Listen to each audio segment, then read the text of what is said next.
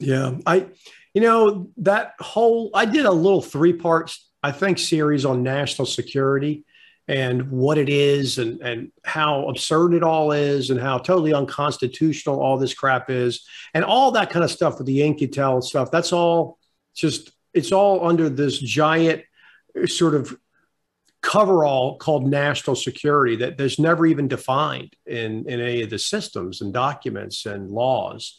And so they just label it national security. And then apparently they can just do anything they want. They literally have no authority whatsoever to be a hedge fund. The federal government can't do that. And just calling it national security doesn't change it. If they want that authority, they have to go get an amendment.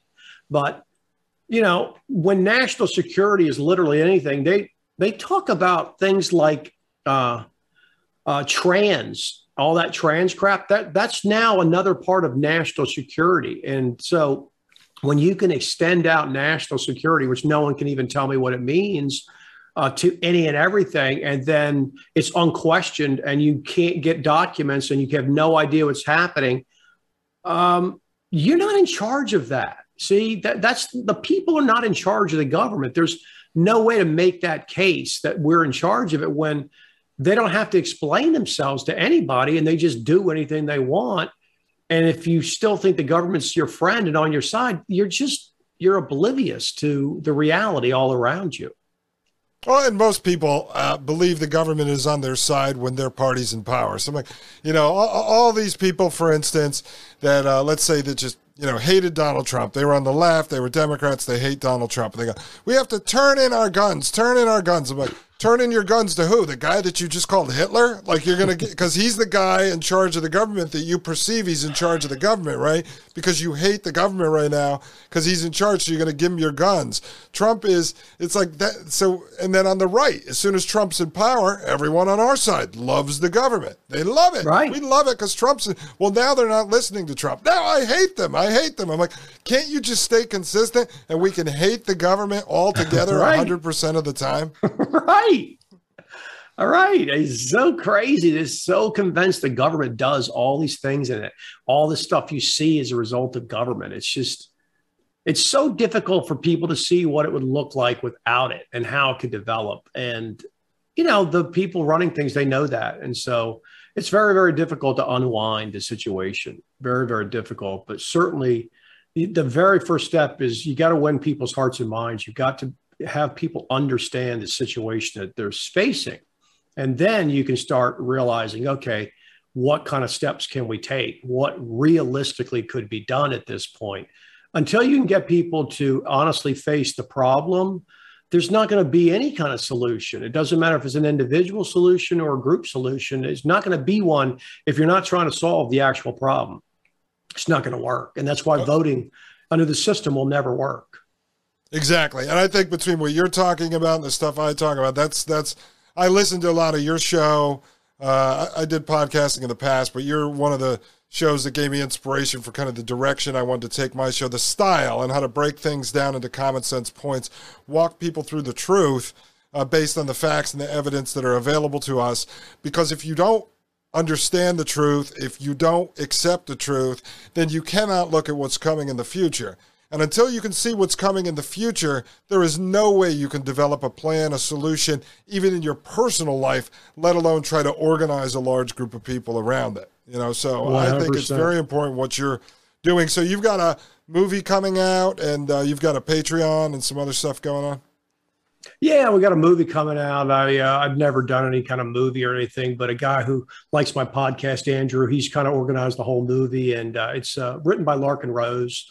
And I played Mr. Jones. It's called The Jones Plantation. A lot of people are probably familiar with it. The Freedom Movement. It was a little tiny animated short that Larkin put out a decade ago or something. And he ended up writing a screenplay about it. And we put it together and it comes out this fall. And I think it's going to be really, really a great medium to try to sway some people. I hope people support the movie, watch it, make a bunch of money so we can make more like that.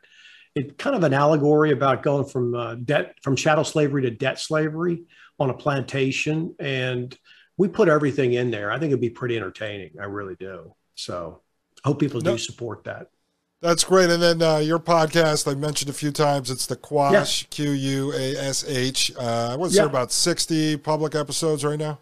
I don't know how many there are at this point. I've made a couple hundred. Everybody in my Patreon has access to all of them. And I do a live show in there every couple of weeks for them. I take the calls and from the people who are in there. We have some fun. We have some pretty wide ranging topics. And I put a lot of shows out in public pretty much every week. I put it out on Sundays, and then sometimes I put out a bonus on Thursdays. And believe me, anybody who just listened to the material I've made public, they would understand a lot of what's going on. The vast majority of people, once you start following and you start understanding that there's really no answers for the issues I raised, that it's not a matter of speculation and having to go do a bunch of research.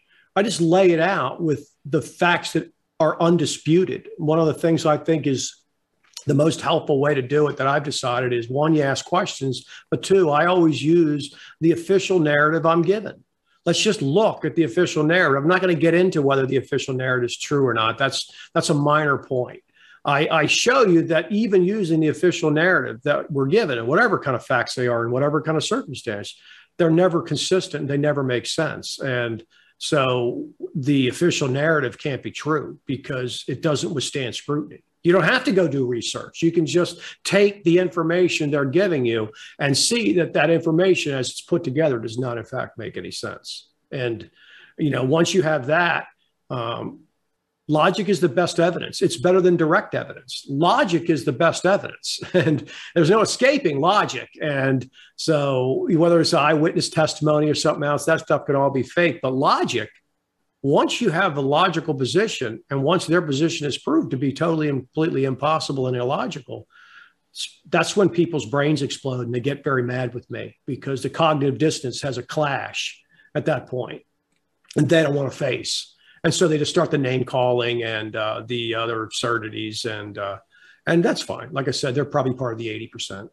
Yeah, and that's the thing. I think with the information you put out, there's two reasons why people should follow you and listen and study to what you're talking about. Because one, you can utilize it to try to wake up those few people around you that are looking for answers. They're great talking points. Again, don't waste time with people that you don't have a chance with. You got to try to organize people in your personal life, in your community first. And then second, right, it's really for you, because until you fully understand what's happening, sort of where we came from, why this is going on today, and where we're going in the future, you're really no good to anyone else anyway. How are people supposed to follow you as a leader if you really don't understand? And if you're walking around thumping your chest saying, my Constitution, the founders, I got a couple of them up here because I was like to make fun of them. It's, unless you understand this, you can't go help anyone else. You cannot. Right. Unless you're financially stable, you can't go give money out to charities. It's just not the way it works. You have to put your own mask on first when the plane loses pressure. You have to take yourself and understand your own position. Your position needs to make sense. And if your position really makes sense, it's usually not that hard to explain. When an explanation is very complicated and requires it's usually because the person doesn't understand it that well. If you really understand a subject, you can make it pretty straightforward. You can give them simple examples. You can point things out. And once you have that knowledge that the system is not what you were told, once you understand kind of the way I understood for so long that the system is a total fraud, once you know that, not just something you kind of say and kind of think, you know it, and you can just go through point by point of why it's just a complete and total load of crap. There's a shift in your mental abilities and stability. And at that point, now you can actually start doing stuff that might work, might help. You can make a real decision. At least you have the information in front of you, and maybe the decisions and the options you have aren't so great, and you're not very happy with the options, but you can know at least that you're dealing from reality.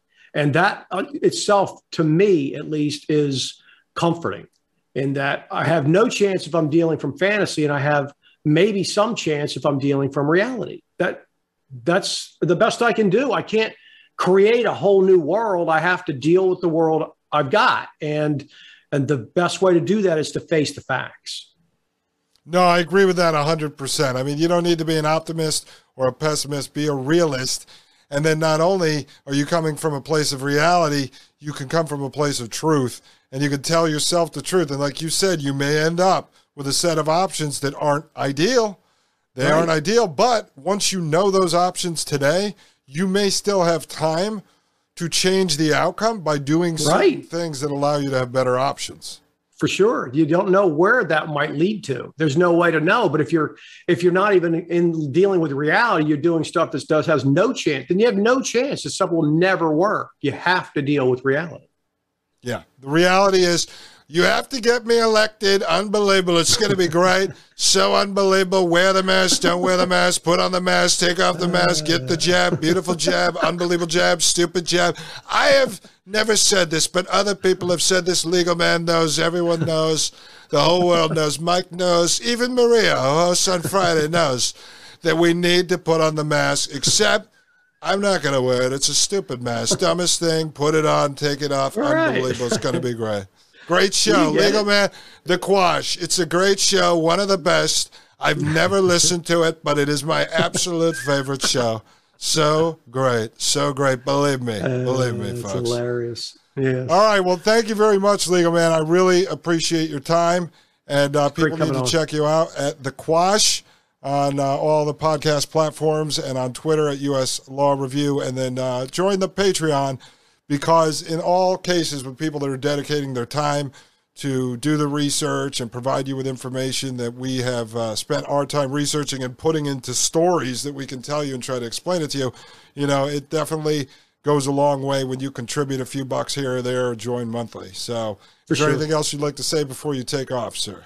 Nah, I appreciate it. It's always fun. Always fun. I think you should start wearing a Legal Man cape. I am going to have to get a little better branding. Yeah. I think you got to have the Legal Man cape, say Legal Man, purveyor of the Constitution, with a symbol with Mark Levin on it. Yeah, I didn't think he'd like that. As long as you pay him a lot of money, he'll be fine. Right. With it. All right. I'll see you later. Have a great day. Thank you very much. Take care. You're listening to the Dustin Gold Standard on Pain.tv. Join the discussion at pain.tv/gold.